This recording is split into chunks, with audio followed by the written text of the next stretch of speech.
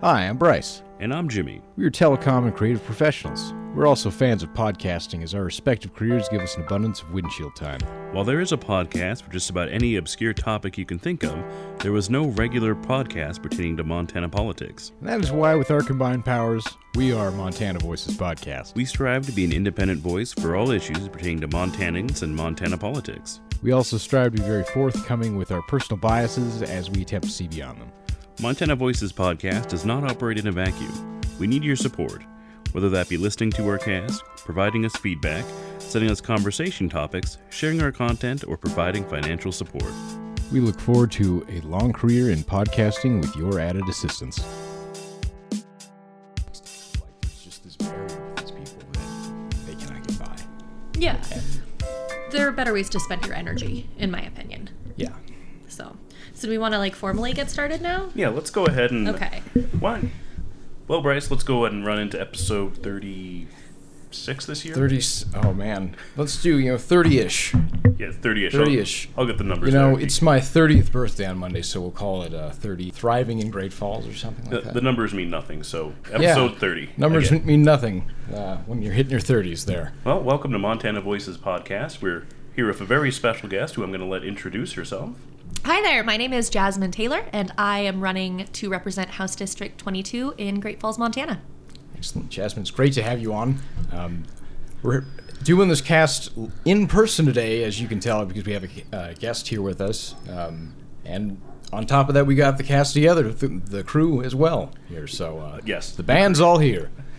And it's great to be here. We'll be together later this week as well for a special cast, possibly from a place that has it later this week. Indeed. Are you from Great Falls originally? Yeah, Right. I grew up in District 22. District 22, where okay. I'm running. Schools then, So I went to Valley View. Valley View. And then I went to North. And then I went to CMR. And I actually went to college here, too. I went to the Catholic school during my Pray Away the Gay phase. It was an expensive way to find out that you can't. So you did the Pray Away the Gay thing. I did. Okay. It was ineffective. No, I was raised Catholic. And I've known I was attracted to men and women probably since I was 7 or 8 is when I started having crushes on people. And the first time I fell in love with a girl, I was 12, but I didn't know bisexual was a thing. So I'm 31. It was when we still had dial-up internet. We had one desktop PC in the living room that we didn't get until I was probably in high school. And so you didn't have... Exactly. And the computer sounded like it was screaming. And so I didn't know that was an option. I just knew that being gay was wrong. And I took it very seriously. And I definitely thought I was going to hell for a really long time. And so I wouldn't say I dated women. Openly, I had relationships with women throughout high school, but I was completely in the closet, 100% didn't want anyone to know about it. In college, went to a Catholic school. I was at church every Sunday, trying very hard to be straight. Yeah, you can't pray away the gay, it turns out.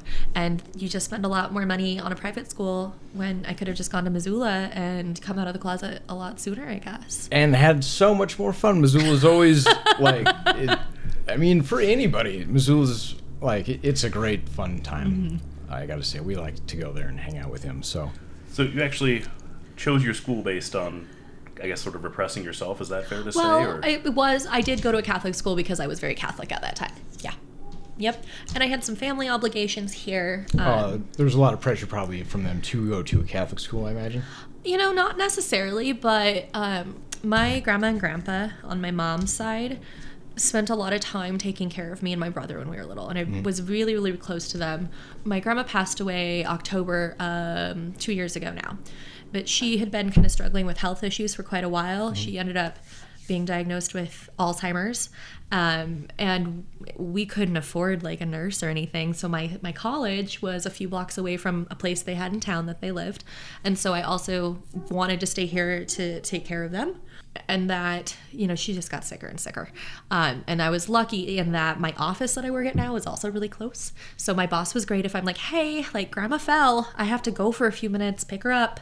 And so that was a really big motivating factor for me to stay here as well. Absolutely. So probably a big driving factor in your just desire to keep the town as a good place for everybody then as well, I imagine. Well, yeah, I think with everything, like people have a tendency to see the bad.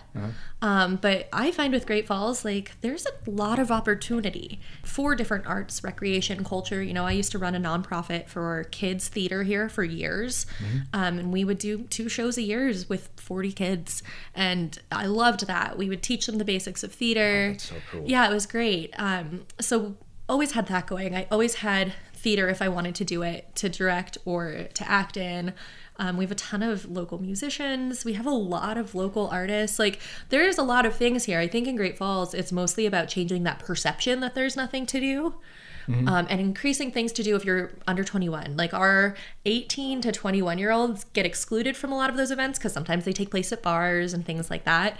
But there's a ton to do in Great Falls. And if you are an artist, I've never had anyone tell me no to, like, hey, I'm doing a photo shoot. Can I use your location? Can I use this business? I've never had anyone tell me no. And so that's something that is more about changing cultural attitudes about who Great Falls is or what Great Falls is and what it looks like. I see a ton of progress here, especially in the past like 10-ish years. I do as well in that regard. There's a certain group of people, I guess. I wouldn't say that there's a group that I could point out exactly, but I do hear from a lot of people of like, yeah, you know, there's nothing to do here, and it's like, geez. Well, I don't know, John, figuratively. Where else do you think we should go and do things at? You know, what else do they have? They have a Best Buy in Missoula, huh? Wow. Great Falls doesn't have a Best Buy, but Missoula does. You know, like what is it to an extent of like, because a lot of these bigger towns, like, yeah, sure, they have a bigger scene maybe or whatever, but like that doesn't mean we don't have a scene. Great Falls doesn't have a music scene. You telling me that? You haven't been to the back alley pub? Exactly. We have a very active arts and culture scene. It is. It's there. You might not like it, but it's there. You don't like that one? There's others. You know, there's country acts. I'm certain of some variety if you're into that kind of thing. If that's your thing. But yeah. As a Great Falls expat, I'll disagree with you, but or maybe not like that. I've lived in a number of places in Montana, Billings, Laurel, Havre, and most recently Missoula, so we've been all around. And Great Falls, although it's no Missoula, which is now sort of where my heart is, it's also not Billings, which is a good thing, I think. Yeah, you know, people like to point out, you know, terrible things about Great Falls in that regard of like, you know, the worst nickname I think we have is Meth Falls, and it's like, wow, that's Billings takes the cake on that. Yeah, straight up. First off, very clever of you there. Wow, you know, A+ for originality on that. Second, are you telling me that we don't have a meth problem that Billings does? Like Lockwood? Really? There's a whole town built on it, actually. Yeah, built on. That's a great transition, though, because that's actually something I wanted to talk about as far as one of the reasons that I'm running. Yeah. Meth is absolutely a problem here, and opioids. And that's not just Great Falls, Montana. That's nationwide. Absolutely. But I feel like Great Falls is having a great conversation now about public safety, but we're missing the mark somewhat. Because we have this huge increase in crime, but they're property crimes, they're theft, they're things like that. Violent crimes isn't increasing like we're seeing our property crimes increase. And there's been this response of, well, we need to hire more police officers. Absolutely. Our police officers need to feel safe, but police officers, by and large, respond to crimes that have occurred. Yeah. If we want to prevent crime from occurring, we have to address the meth and alcohol issues that Great Falls has. And so this isn't even just a Great Falls issue. This is something like the Department of Corrections puts out annual reports that discuss these things. And so they already have found that for dealing with populations of addicts, they have pretty good success if they go to an inpatient treatment facility or even an outpatient treatment facility. One of their best examples is there's a place called Elkhorn Treatment Center. And so in... Is that here in town? No, it's not. Oh, okay. So if you are sent to a court-ordered treatment center, and Great Falls has very few options, that actually intersects with what I do professionally. And as far as places to go, we have one halfway house, which is kind of like a sober living house, and it's only for men, and it can take less than 10 people. This is sort of like there's a chemical dependency center I know in Butte. And, yes. That's kind of like the same thing. Yes, these are chemical dependency centers. All right. And if you have people with addictions, and that's what's motivating their criminal behavior, prison won't stop that addiction issue.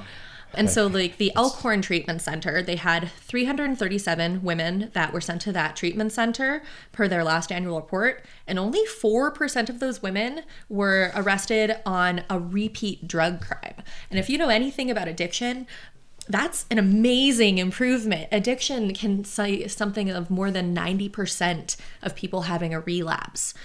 So if only 4% of people from this treatment center are getting arrested for another drug crime, that means it's working. That means that inpatient treatment can help prevent recidivism of drug crimes. And we don't have a lot of options for that here in Great Falls. We have 60,000 people. We have less than 30 inpatient beds for 60,000 people. Oh man, Jim, I gotta take a second there. That's mind blowing. There that we've 4%. There's some change coming on that. From the sorry, I used the catchphrase. Change is coming for certain. Well, that's insane change right there. I say. I was gonna ask about what happened with the public drug building, the old public drug building that has been burnt down for the last 15 years. There was some talk about a possible rehab center in there. And a lot of those provide some outpatient support. And that can be great if you're at that step of recovery, of being an outpatient that's going to go to, an AA group every day. You're going to see your LAC, which is a licensed addiction counselor. Those are fantastic, and we need more of that support too, but we need more inpatient, and that's a higher level of care. And that's the kind of care you need when you're first stepping into treatment. It kind of sets you up for success in that situation. It's very much like a healthcare facility where you really are going to be safeguarded against the things that would help you commit a relapse offense. And so if we had more inpatient facilities, that would reduce what we're spending on prison, which is super expensive. Which I understand is the jail is full currently. If you mess up bad enough, boy, they're going to find room for you. And like when you think about that, like, well, what do you mean they're going to find room? Like, are they, he only hit his wife once. We'll let him go. Or are they just going to shove you all, okay, well, one more in the cell. That's the actual answer, is the one more in the cell. Because that's another thing that the Department of Corrections has addressed, is that all of our jails throughout the state are consistently at capacity or they're overflowing. And when you think about what contributes to someone going to jail, it's addiction and it's mental health. So you're going to put a lot of people in need of those treatments in an overflowing jail. That's not an ideal situation for the offenders, and it's not a safe situation for your officers. No, it's only ideal when you're trying to make numbers. And believe that's what the prison industrial complex is all about there, them greenbacks. Yeah, there's money to be made, Bryce. I missed. There was a town hall sort of thing down at the Civic Center, and I missed it. What was that, this week? It was last week, I want to say. Unfortunately, I was out of town for work for that event, but that was addressing the safety issues that we're discussing, the increase in those lower level property crimes. From what I understand, if it's like not a violent offense, so they're not putting you away now, right? It comes down to issues of capacity. It comes down to issues of workforce. It's not a simple solution.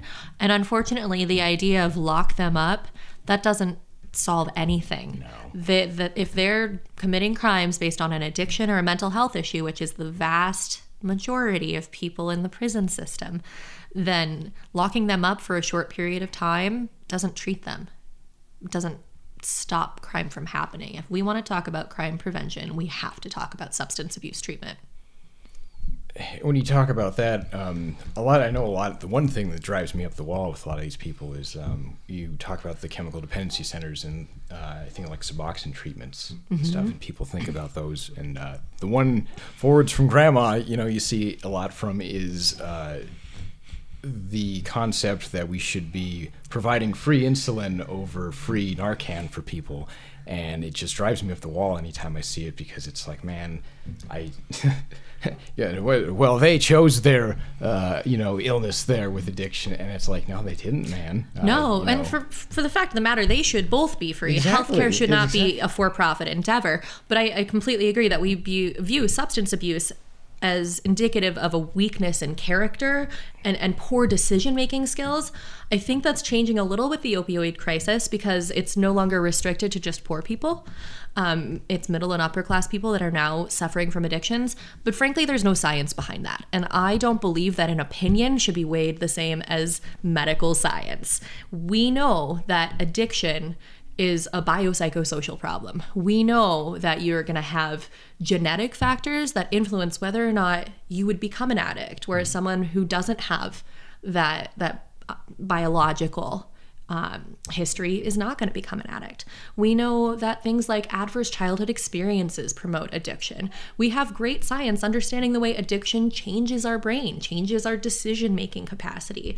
And so to try to act as if it's just this flaw in character is to intentionally misunderstand what addiction is. It doesn't further the conversation. It doesn't help get treatment. And it's not just addicts that benefit from substance abuse treatment. These are people with families. The addicts don't happen in a vacuum. An addiction doesn't just come from one day of making a poor decision. So I think it's just part of that broader idea of having empathy for people. And it's easier to put that person who needs their insulin in a pretend fight against this person that needs their Suboxone, because then you're not really getting to the heart of the issues. You're saying, no, the diabetic is just more worthy because we understand their medical issue better. They're not in competition. There's no reason for it to be in competition. Well, the mass incarceration, I think, is a simple solution to what you're pointing out to be a complex problem, sort of when only tool is a hammer, everything is a nail, so to speak. That's exactly what we're looking at here. So if elected to House District 22, certainly will be some opportunity and maybe possibly freeing up some federal funding for this. But what does an ideal model look like for Great Falls? For Montana and for Great Falls, I think we need to look at who is most affected by things like mass incarceration. Even though Native Americans are a small portion of our ethnic diversity, they are disproportionately represented in our prison system. And that's not an accident. We already know that a minority and a white person are going to receive different sentences for the same crime. So we have to have some uncomfortable conversations about things like privilege and how they affect mass incarceration. I think Montana has to commit to not having anything to do with the private prison complex. I think when you come to vital services, which prison is always going to be necessary and is a vital service, those should never be privatized. Those should never be for profit. They should always remain in the public sector to encourage transparency, accountability. But I think we need to move from a model of punishment that we know doesn't work to a model of recovery. And I think we already have the data to support that. This is something that the DOC looks at continually, and they do a pretty good job with the different facilities that they contract with to do these things like these addiction treatment services. I think that's where we need to probably revolutionize how Montana treats offenders. And I think we could do that here with proper support, with a destigmatization of mental health issues, with a real stark conversation about addiction and what it's done to our community. And so I think it has to start with letting go of those beliefs that we hear repeated and repeated and repeated that are not based on fact, and then being willing to accept this new information and put it to use. Absolutely. Well, let's steer back towards talking about you a little bit more. Your last run was the City Council for Great Falls, right? City Commission, yes. Oh, City Commission, excuse me. Council, Commission. Commissioner. Didn't it's the guy who runs the police, right? Commissioner Gordon. Oh.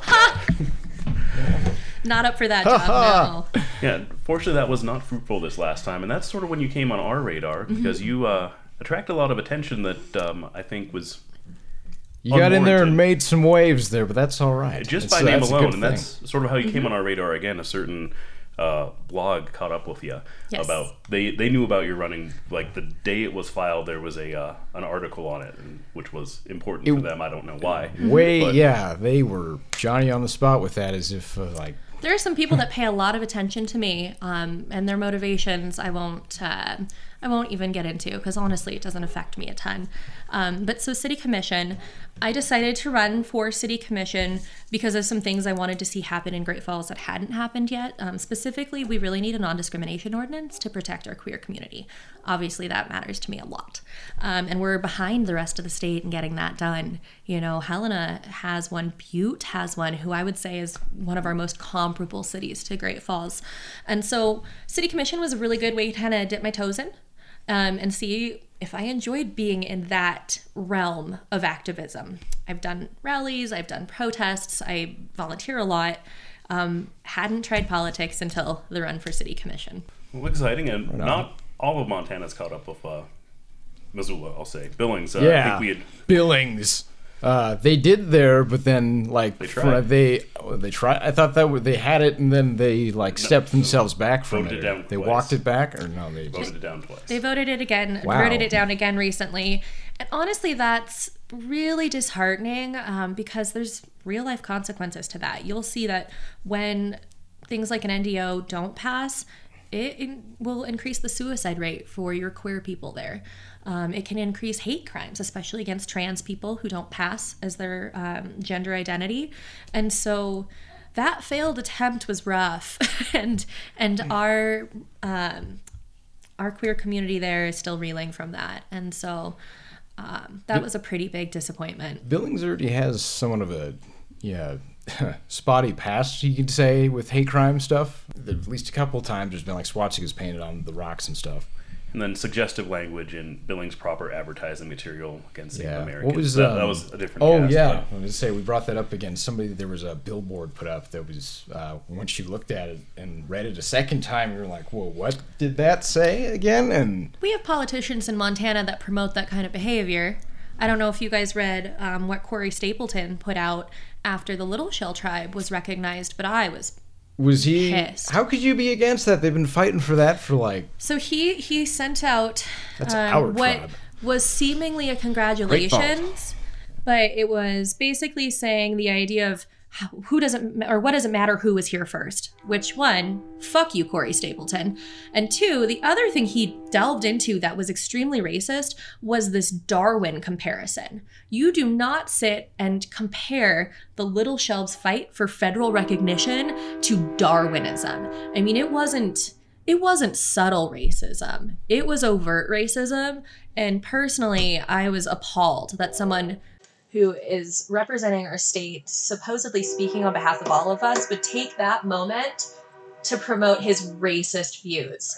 Let's be clear, there were a core group of Little Shell tribal members that got that legislation passed, and they worked their asses off to get that legislation passed. And even at their celebration here, they had politicians come congratulate them and take a nice little photo opportunity that voted against them. So let's make sure we know that it was the Little Shell tribal members that worked literally for decades to get that passed. The city election did not pan out, so sort of the question I wanted to ask is, why not maybe revisit that? What motivates you to go to, see, I don't want to call it a higher office, but one that's representing more people or has a greater impact, I think. Sure. So there's two reasons for that. Firstly, I really enjoyed running for city commission. I think people get discouraged if they don't win the first time around. But the fact of, local elections is sometimes you have to try a few times. Mm-hmm. And that's not a bad thing. I chose with the city election to not do yard signs, not do literature, because I preach sustainability all the time. And so they tell you when you have like a walk card, which is the card a politician gives you when you knock on their door, people throw it away within 8 seconds. You have 8 seconds to get that out and to grab their attention. And so I didn't feel like I could justify the waste to do literature for such a small election. I figured I would get my message out. I would be available to answer questions. I'd do these public forums so people could say, all right, well, we know who she is and where she stands. And the other thing that election taught me is that the issues I want to talk about are a little bit bigger. I was really thankful for those forums. A lot of them discussed some very niche topics, but I want to talk about things like substance abuse. I want to talk about, abortion. I want to talk about mental health, and those require the legislature. Those are things that are going to happen on a bigger level. Governor Bullock had to veto 3 anti-choice bills last time around, and I am very open about the fact that I've had an abortion. It's important to just say I've had an abortion, because even saying I'm pro-choice remains like a little bit of stigma around it. And the fact is there's plenty of women like me who have had an abortion. I don't regret it. It didn't ruin my life. I'm so glad that I had that choice, because I was 24 years old. I didn't have the capacity to raise a child. And for who I am, I don't plan to have children. I don't want to be a mother. It was the right choice for my life is really important. Like, we need to talk about that more openly. Being forced to continue a pregnancy I didn't want would have been life-altering. would have ruined multiple aspects of my life. I think we act like we just tell women continue with the pregnancy and then give the baby away. Bullshit. For one, a pregnancy is going to change my physical body, affect my mental health. There's going to be a huge costs associated with it. And I work a lot with foster kids. It's a big part of my job is going to residential facilities. And those are mostly foster kids. So there's this false narrative that there's this happy home waiting for every unwanted child. Tell the 3,000 kids in Montana that don't have a foster home right now about this happy narrative you have. That is a big part of it for me as well, and it hits the heart really hard for me.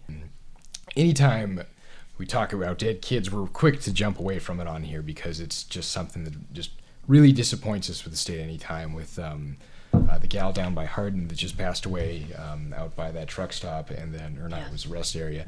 And then on top of that, Antonio from here in town that we talk about, and then you hear about these people wanting the best for the kids and shit, and it's like, cool, you're gonna vote no on that. Are you signing up for foster care? Mm-hmm.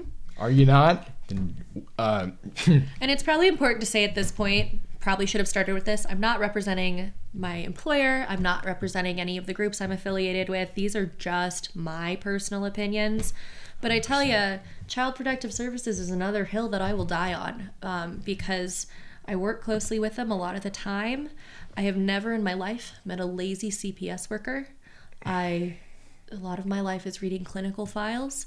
I've never read a file and thought, why did CPS take this kid from this loving family? I've thought, oh my God, thank God they got there in time. Thank God this kid was removed from that situation. But the fact of the matter is, you have to have a bachelor's degree to work for CPS. You're never going to pay off your student loan with what they pay. They've got around a 50% turnover. They work crazy hours. They go into dangerous situations. One of my good friends is a CPS worker. I once had to go watch her kid in the middle of the night so she could put on a bulletproof vest, meet the cops at a house they were about to bust for meth, and take those kids out of there. People want someone to blame, and I get that, especially with the things that have happened in Great Falls. But for one, your CPS workers can't talk about it. It's confidential information, so they can't stick up for themselves. And two, pay your CPS workers. They'll give them a reason to stay. They are going broke taking care of these kids. They have so much secondary trauma. I mean, we have CPS workers that get exposed to meth and spend 2 days in the hospital after removing a kid here. And then we trash them. And then we act like they're heartless. What social worker goes into this line of work because they're heartless? Like, you want to talk about bleeding hearts? Talk to your CPS workers. Talk to your APS workers. They give a damn about those kids.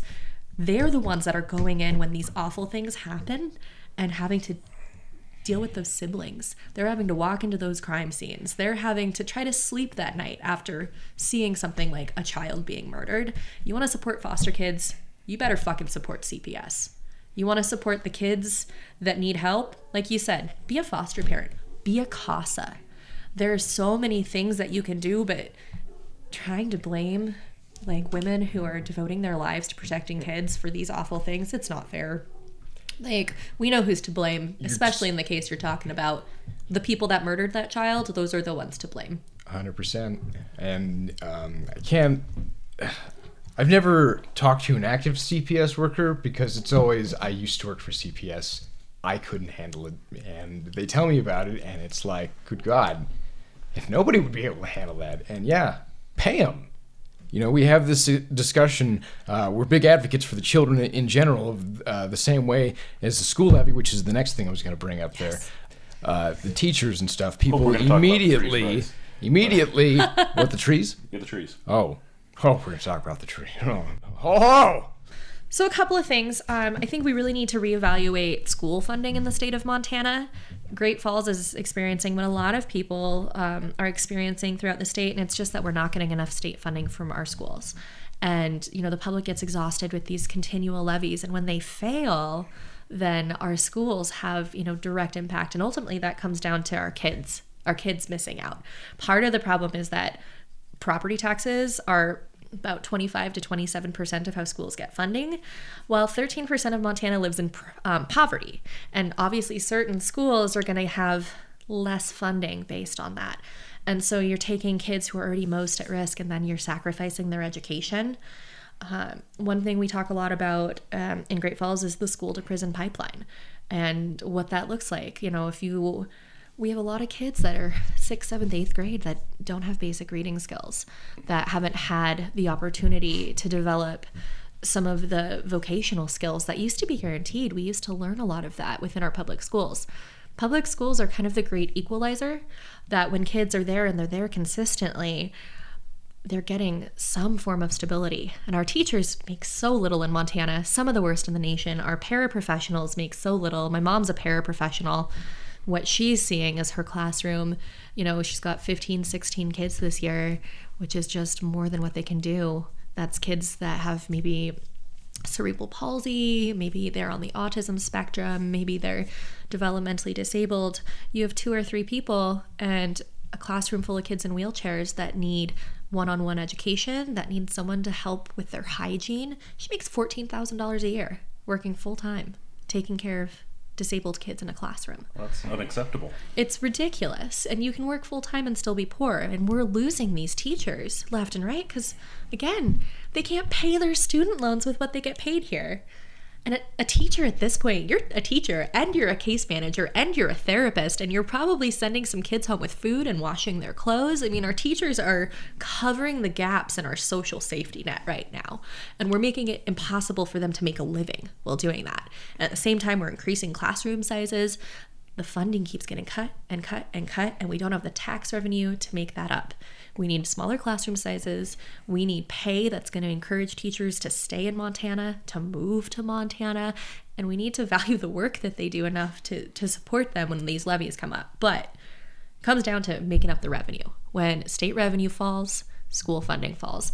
And I think there's a really easy way to do that. I think we legalize recreational marijuana. I think those tax dollars go to our school. We need to get ahead of that. We need to do this before the federal government starts taxing it.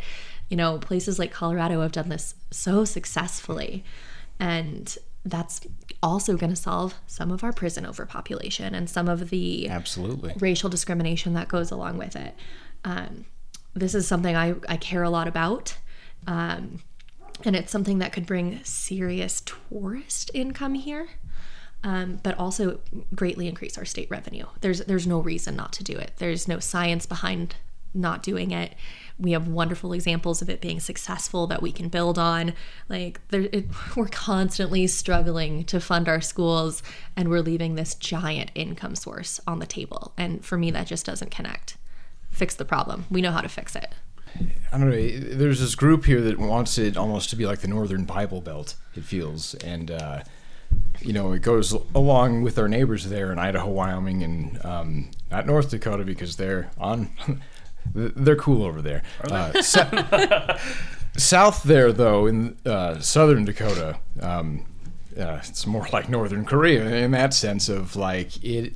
Don't even think about it there; it's a misdemeanor. So, yeah, that would solve so many issues in that regard. And then if you push that funding towards the schools, that solves all those issues of like, well, who's going to pay for it? Well, all those people you don't like, maybe? Here's the thing. I firmly believe, for one, if you're white, you've always been allowed to smoke marijuana. And two, even if you don't smoke marijuana, your lawyer does, your doctor does, like your counselor does. Lots of people smoke marijuana. The difference is, what color are you? Because then you may or may not have a consequence for it. I have my medical marijuana license. And so I don't have to necessarily worry about that end of it, but there's still a weird stigma attached to that. And this is something I've written about in graduate school pretty extensively. Like, the data is there. Marijuana has never been dangerous. The history of marijuana prohibition was extremely racist. It's right there. They talk about the minorities that used it and why they wanted to make it illegal.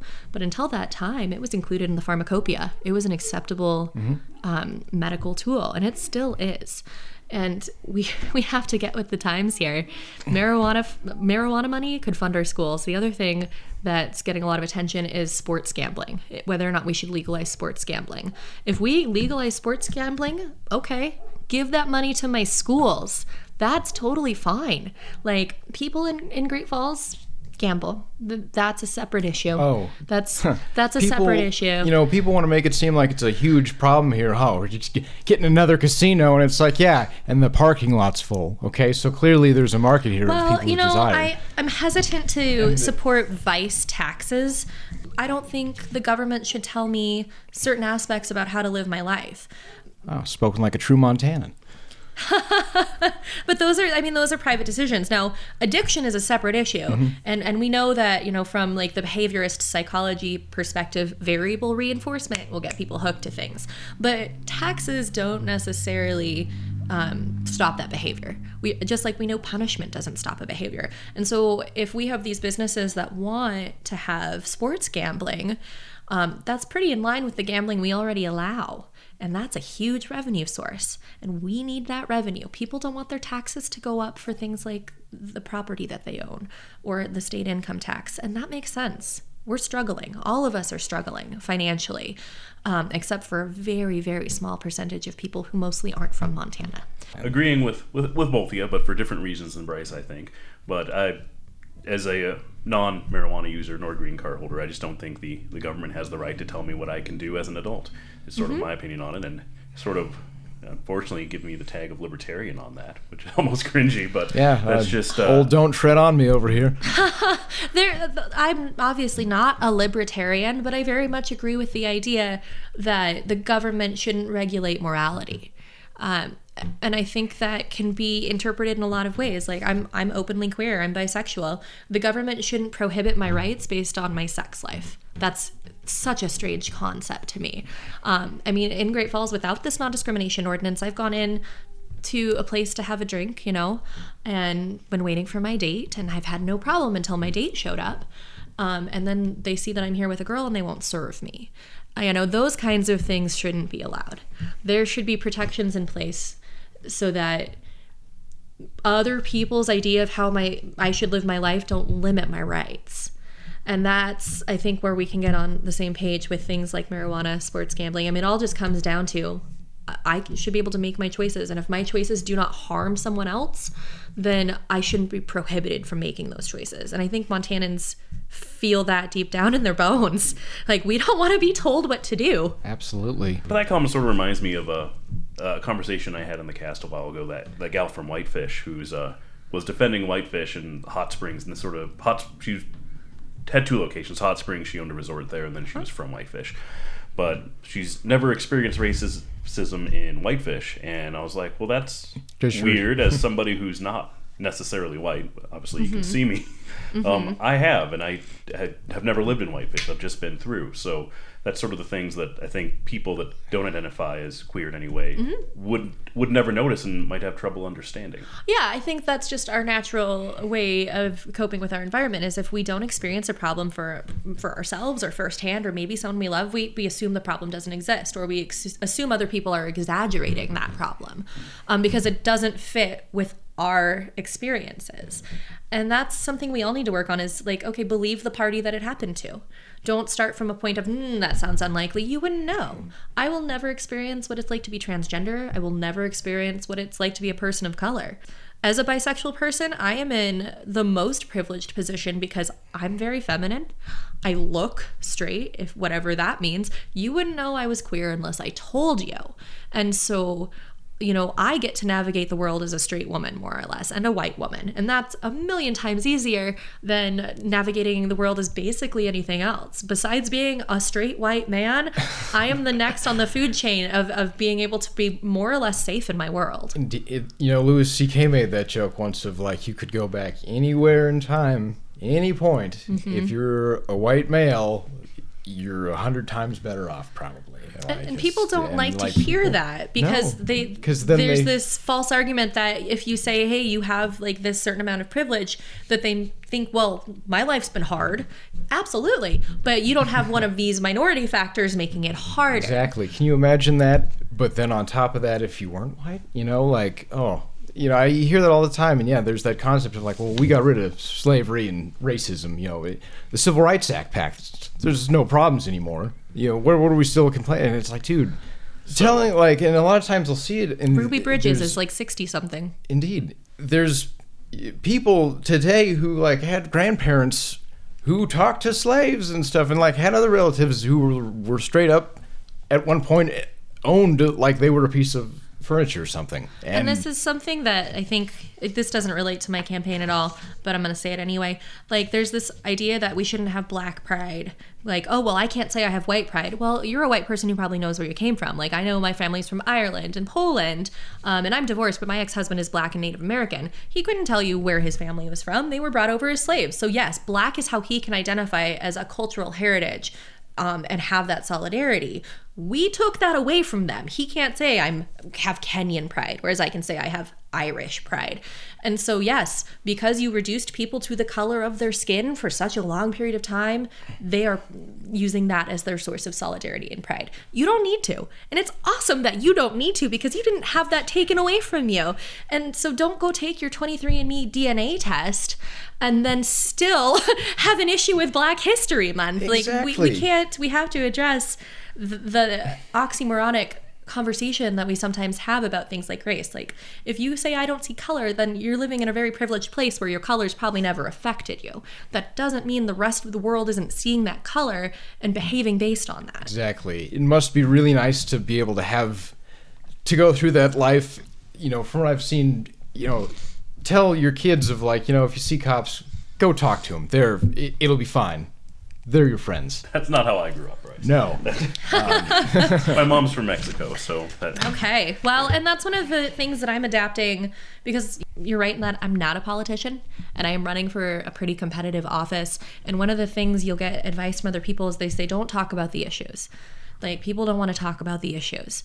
But if you don't talk about the issues, how do you know where I stand? How do you know if I'm the kind of person you want to represent you? Because ultimately, that's what we're doing, right? We're saying, all right, I trust this person to make big decisions on my behalf. And if all you know about someone is, they have a cowboy hat, how do I know they're going to represent my interest? How are they going to, The cowboy hat guy is the last thing on the list here, so... Oh. But let's... I thought that was Lola's hat. I'm sorry. There's a lot of cowboy hats in the ring. I was going to say, Lola is the only one I've ever seen who, like, consistently in every picture I ever see, she's wearing the hat. And all I can think is she sleep with it on. I don't know if these people have worn cowboy hats, and you really can't, because it doesn't even fit in your truck. It's a problem. If it's a true one, there you're not really seeing many real cowboys that are out doing cowboy shit. Well, that's another romanticized thing we have, and I think what we agree on in Montana, and the sexy issue to always talk about, is public lands. But we all agree on that. That is another equalizing factor in Montana. I grew up very poor, but I also grew up by the Missouri River, and I also, there are all those things you can do that you don't have to have a bunch of money to enjoy, and we have to protect public lands, and it's a huge issue. We need to fund land and water at $900 million, like we were always supposed to, and Senator Daines is not.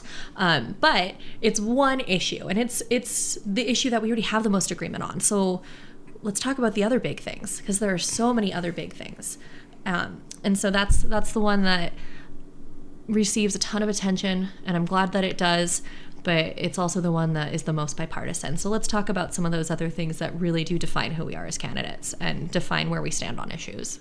There's nothing stopping you from getting a cowboy hat as well, so if it'll help your election.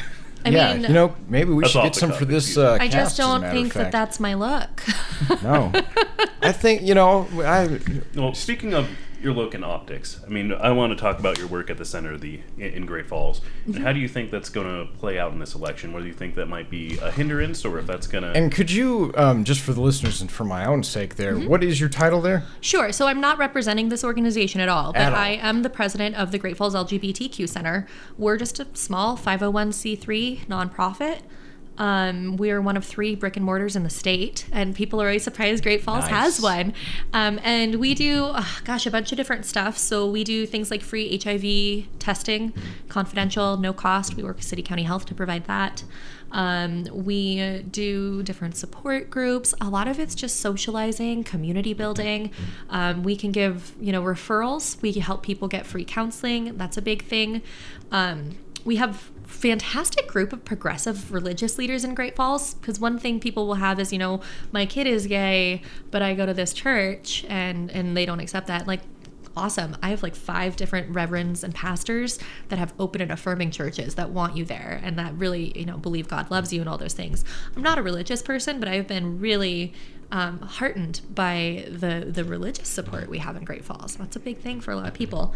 My heart is kind of in our teen group. We run a teen group called the Teen Cuties.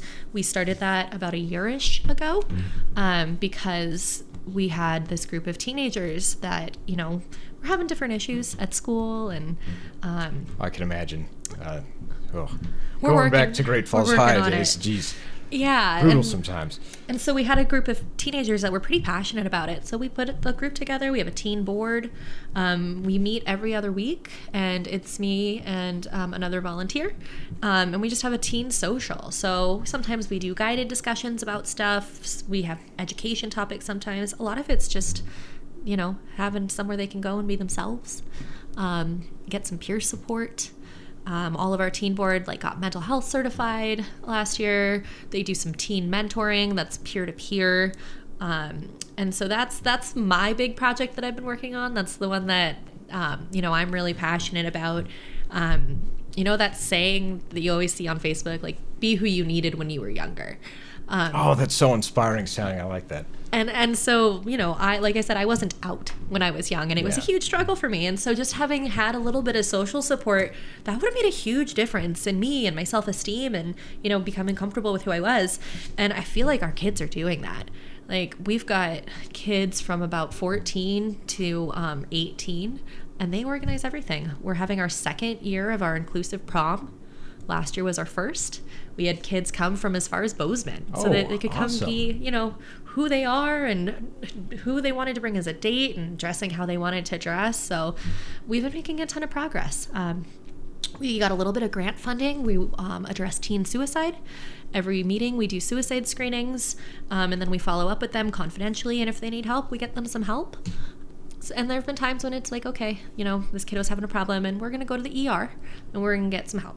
And even those have been good experiences because it's opened up the conversations that needed to happen about we need to get you in with a counselor. And I don't usually meet their parents. We don't allow parents at the group. But I've met a couple parents in that regard. And it opened up the conversation of, okay, this is who my kid is right now and how they feel and they need a little support. And clearly, thank you for saving their life in a lot of regards, right? That's not me. It's much harder to be honest about being in that dark place and needing some help. What we want is that, go to your teen mentor, and then if it's a big deal, come to us, or the teen mentors will let us know. So they're making that choice and they're making that step. And it just gives them an outlet to do that. If you didn't maybe know anyone that was queer and you're having, gender dysphoria and you don't know what to do with that, then you might do something rash. And when kids commit suicide, it's usually an impulse. And our rates in Montana are so upsetting. We have highest suicide rate in the nation, and unfortunately, girls are more likely to kill themselves with a firearm here, 60%-ish more likely than anywhere else in the country. And so we've been working on, those issues of getting some mental health support when we need it, reducing teen suicide, and we're hopefully going to be continuing that and expanding that over the next couple of years. Well, we appreciate your work there. It's necessary. Indeed.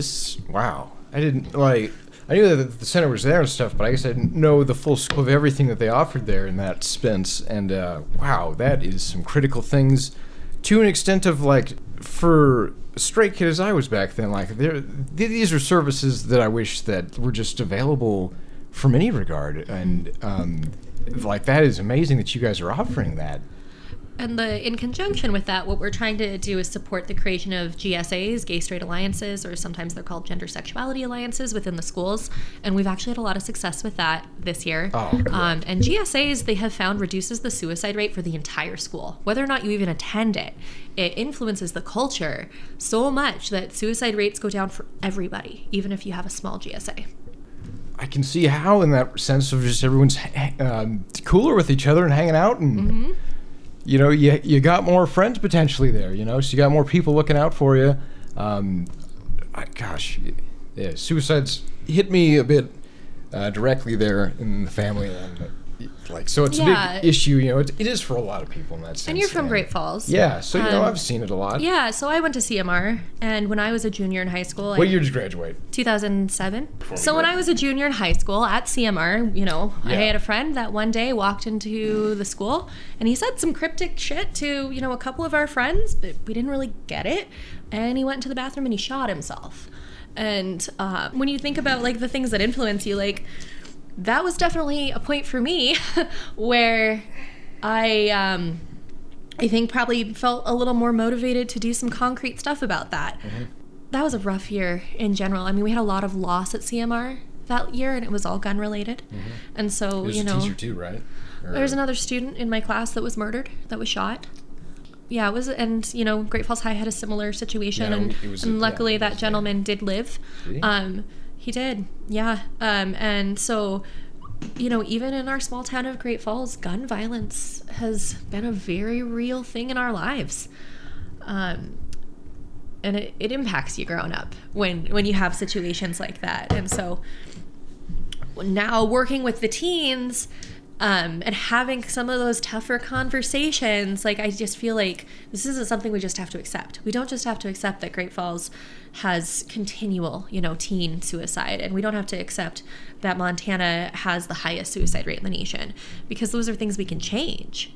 Like, those are not givens. It does not have to be this way. We need to change the culture around mental health, around gun safety, around all of those different things. And you have to have those uncomfortable conversations to start those changes.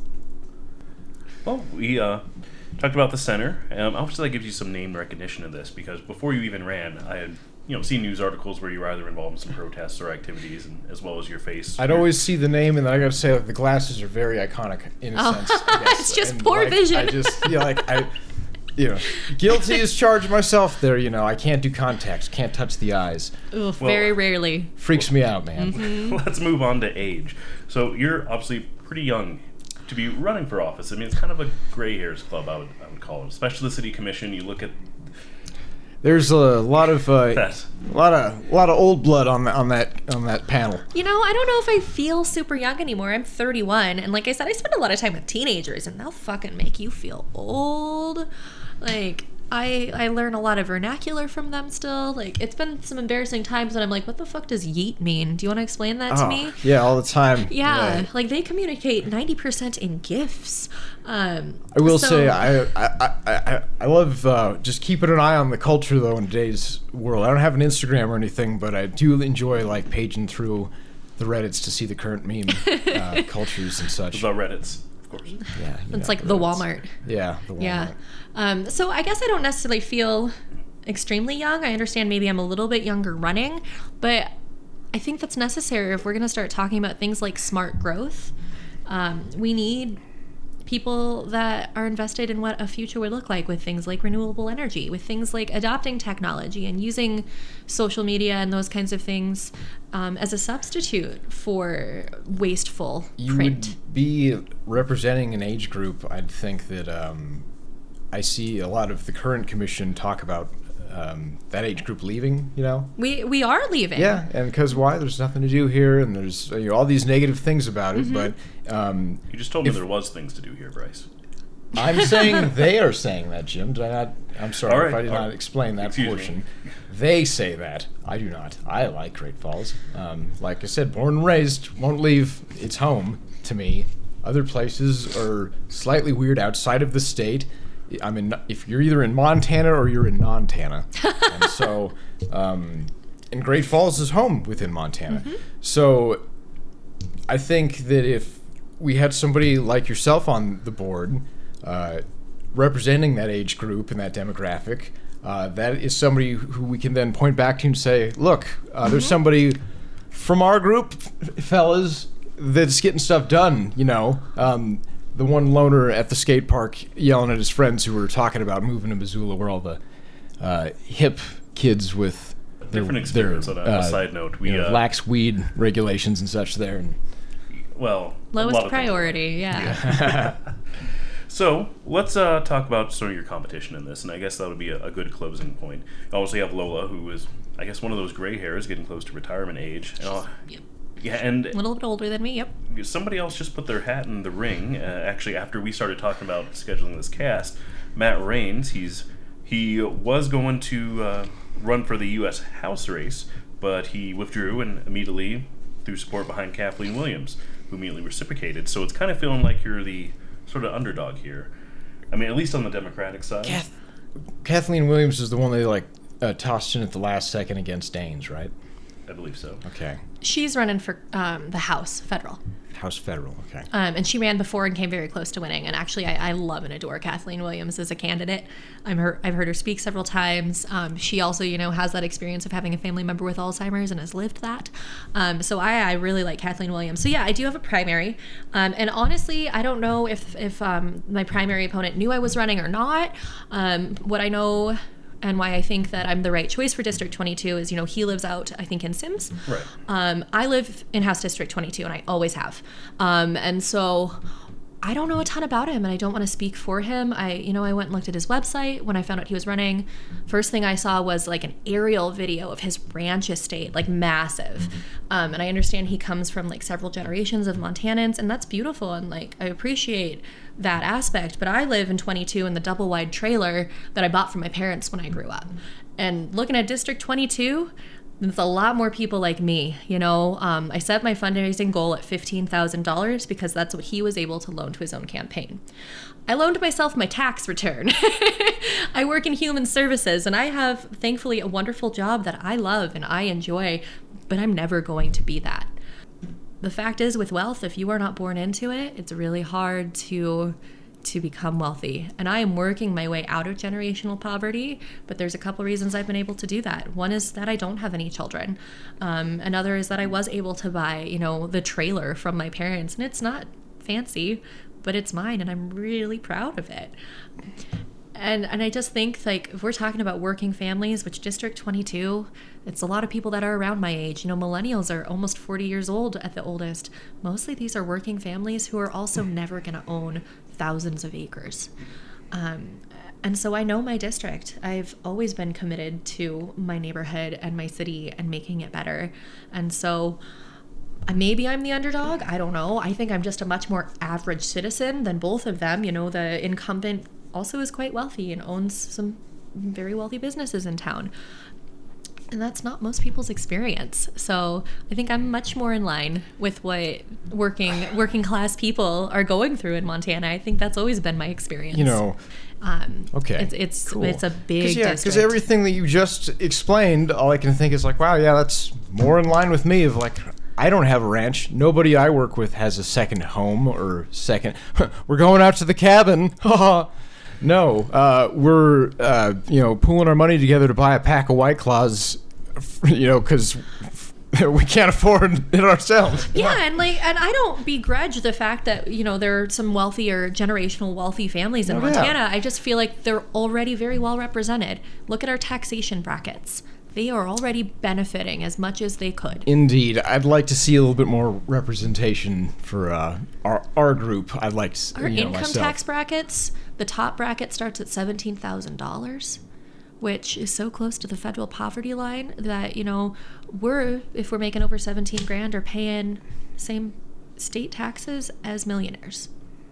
There's room for improvement there too. Yeah, must be nice. Nice. Behind a progressive tax system for the income tax, but I think you're absolutely right in that you are, I think, more representative than a rancher. They are a very small part of even Montana's population. Granted, we have a lot of ranching and agriculture, but 3% of the population? But yet they're, I think, a crowd that takes a lot of attention. They are, and it's almost, I don't know, you have to be very careful with this topic in Montana because it's such a touchy group in a lot of ways, I'd say. But it's a group that, it's one I can sympathize with the American farmer and the Montana farmer specifically, because I've been in my travels around the state and stuff, been in a lot of these little tiny diners where these guys will come in, and you can tell it's two farmers from separate farms or something, and they're talking about bushel prices or something, and their outlook is bleak at best sometimes in those conversations. It's uncomfortable to listen to. Well, I come from a family of failed ranchers, which I think is exactly the majority of ranchers nowadays. Well, where that comes into is we have on top of that, there's this billionaire class that's coming in, buying out a lot of this land. But you have these people come in and even act as if they're, you know, of the Montana lifestyle, and they're... I mean, it's the Matt Rosendale problem, right? Exactly. Yeah. It's funny you mentioned Matt Rosendale because that's the name I was thinking of. Yeah. Matt Rosendale, where's he from there, Maryland? Yeah. Yeah. That was a fantastic campaign against him. That was one of the most effective I'll campaigns say, I've seen. It's something, you know, I guess you could say it's a little borderline risque, I've said before, but, you know, if these guys are going to have such a hard stance against immigration and, like, the immigration problem, if they're really so far disconnected with it being on the other side of the United States in the first place, why are you guys picking somebody out of state to run? Well, and I think it's important to say that, like, farming and ranching is vital, not only to our economy here in Montana, but it's very representative of the lifestyle that we appreciate and we want to enjoy. And, you know, farmers and ranchers are facing a ton of problems. I think that they're very well represented right now. I think there's a portion of Montana that is not represented, and I think that is us younger folks. I think that is, you know, people like me, that I'm a first-generation college student. I grew up on food stamps, and my story's not at all unique. There's so many people that are just working their way out of not having a lot when they were born, and so I feel like those are the folks that need a louder voice, and they're usually not the people running for office. You know, it's not easy. If I do get to Helena, I also am in this campaign and putting money away to be able to afford to be a legislature, you know, and my pay is, I think, $22 an hour. I'm a state employee, so there's pay transparency. So, you know, and that's not bad for Montana. But if I get to Helena, it's $11 an hour. And I am just me, you know, I'm supporting myself. And so is built right now to make it hard for the average person to be in the legislature. No one ever wants to talk about increasing legislative pay because we have a very negative view towards politicians. 11 hours is not a lot at all. If politics are supposed to be representative government, if it's supposed to be that everyone has an equal chance to be there, then you have to make it so people like me have the opportunity to be there. Even fundraising, you know, women have a harder time fundraising because our circles are smaller. And Democrats do wonderful training, and in that training they tell you, ask everyone for $180. That's the maximum donation in Montana. $180 is a lot of money if you make minimum wage. That's half of your work week. Like, people I know can't afford to give me that kind of money. When you're able to loan yourself a lot of money, you're probably in a circle that can make that maximum contribution. And, you know, I'm in my campaign, I'm like, hey, can you give me $5? Can you give me $10? Because I know you've worked really hard for that money, and you're foregoing something else to be able to support my campaign. And so we've got to, if we want a representative government, we have to make it somewhere that people can afford to go and represent. You know, there's some people suggest actually publicly funded campaigns for candidates. Yep. All right. Well, let me tell you, we glossed over this. I mean, that's pretty easy. I support it. It is sometimes hard to get that direct of an answer out of. Well, you're not a politician, as you pointed out. But you know, that's the thing that Montanans love, though, is you hear the guys, well, I'm not one for politics, and it's like, well, I'm going to vote for that guy, and then look what that got us here, you know? Well, let's go ahead and wrap this up. Thank you for spending some time with us. We went on way longer than we planned. Whoops. Indeed, but you know, I feel like this is the cast evolving to an extent. Thank you so much for, coming on, giving us the opportunity to expand our potential by interviewing somebody else. We don't really get a chance to. We always plead that we want more people to come on, and it's rare we have people take us up on the occasion, and so sincerely thank you for doing that with us. Clarify, it's rare that we have people that we want to have on take us up on the occasion. No, thank you guys. This is a great opportunity for me. Like I said, I'm still trying to get my name out there. And as much as they tell you not to talk about the issues, I really want to talk about the issues. And so I really appreciate you guys coming up to see me and letting me ramble for a little bit about my wildly liberal political views. That's great. We need a wild shaker and mover out there, a new contender, so to say, in the political spectrum. So look forward to seeing what happens with your campaign here. It's going to be interesting and exciting. Well, let me cue you up, Bryce, and we'll run you right through the business here. All right, so once again, you could probably just edit this out instead of having to record it every time. But if not, We'll do it live. We plug straight in, no effects. You're probably listening to us on our website right now, montanavoicespodcast.com. If you'd like to be on this wonderful show, or if you have any questions or comments or concerns, you can email us at montanavoices@gmail.com. Our Twitter feed is going to be at Montana_voices. Our Facebook account is at Montana Voices Podcast. And you can find every episode on YouTube by searching at Montana Voices Podcast.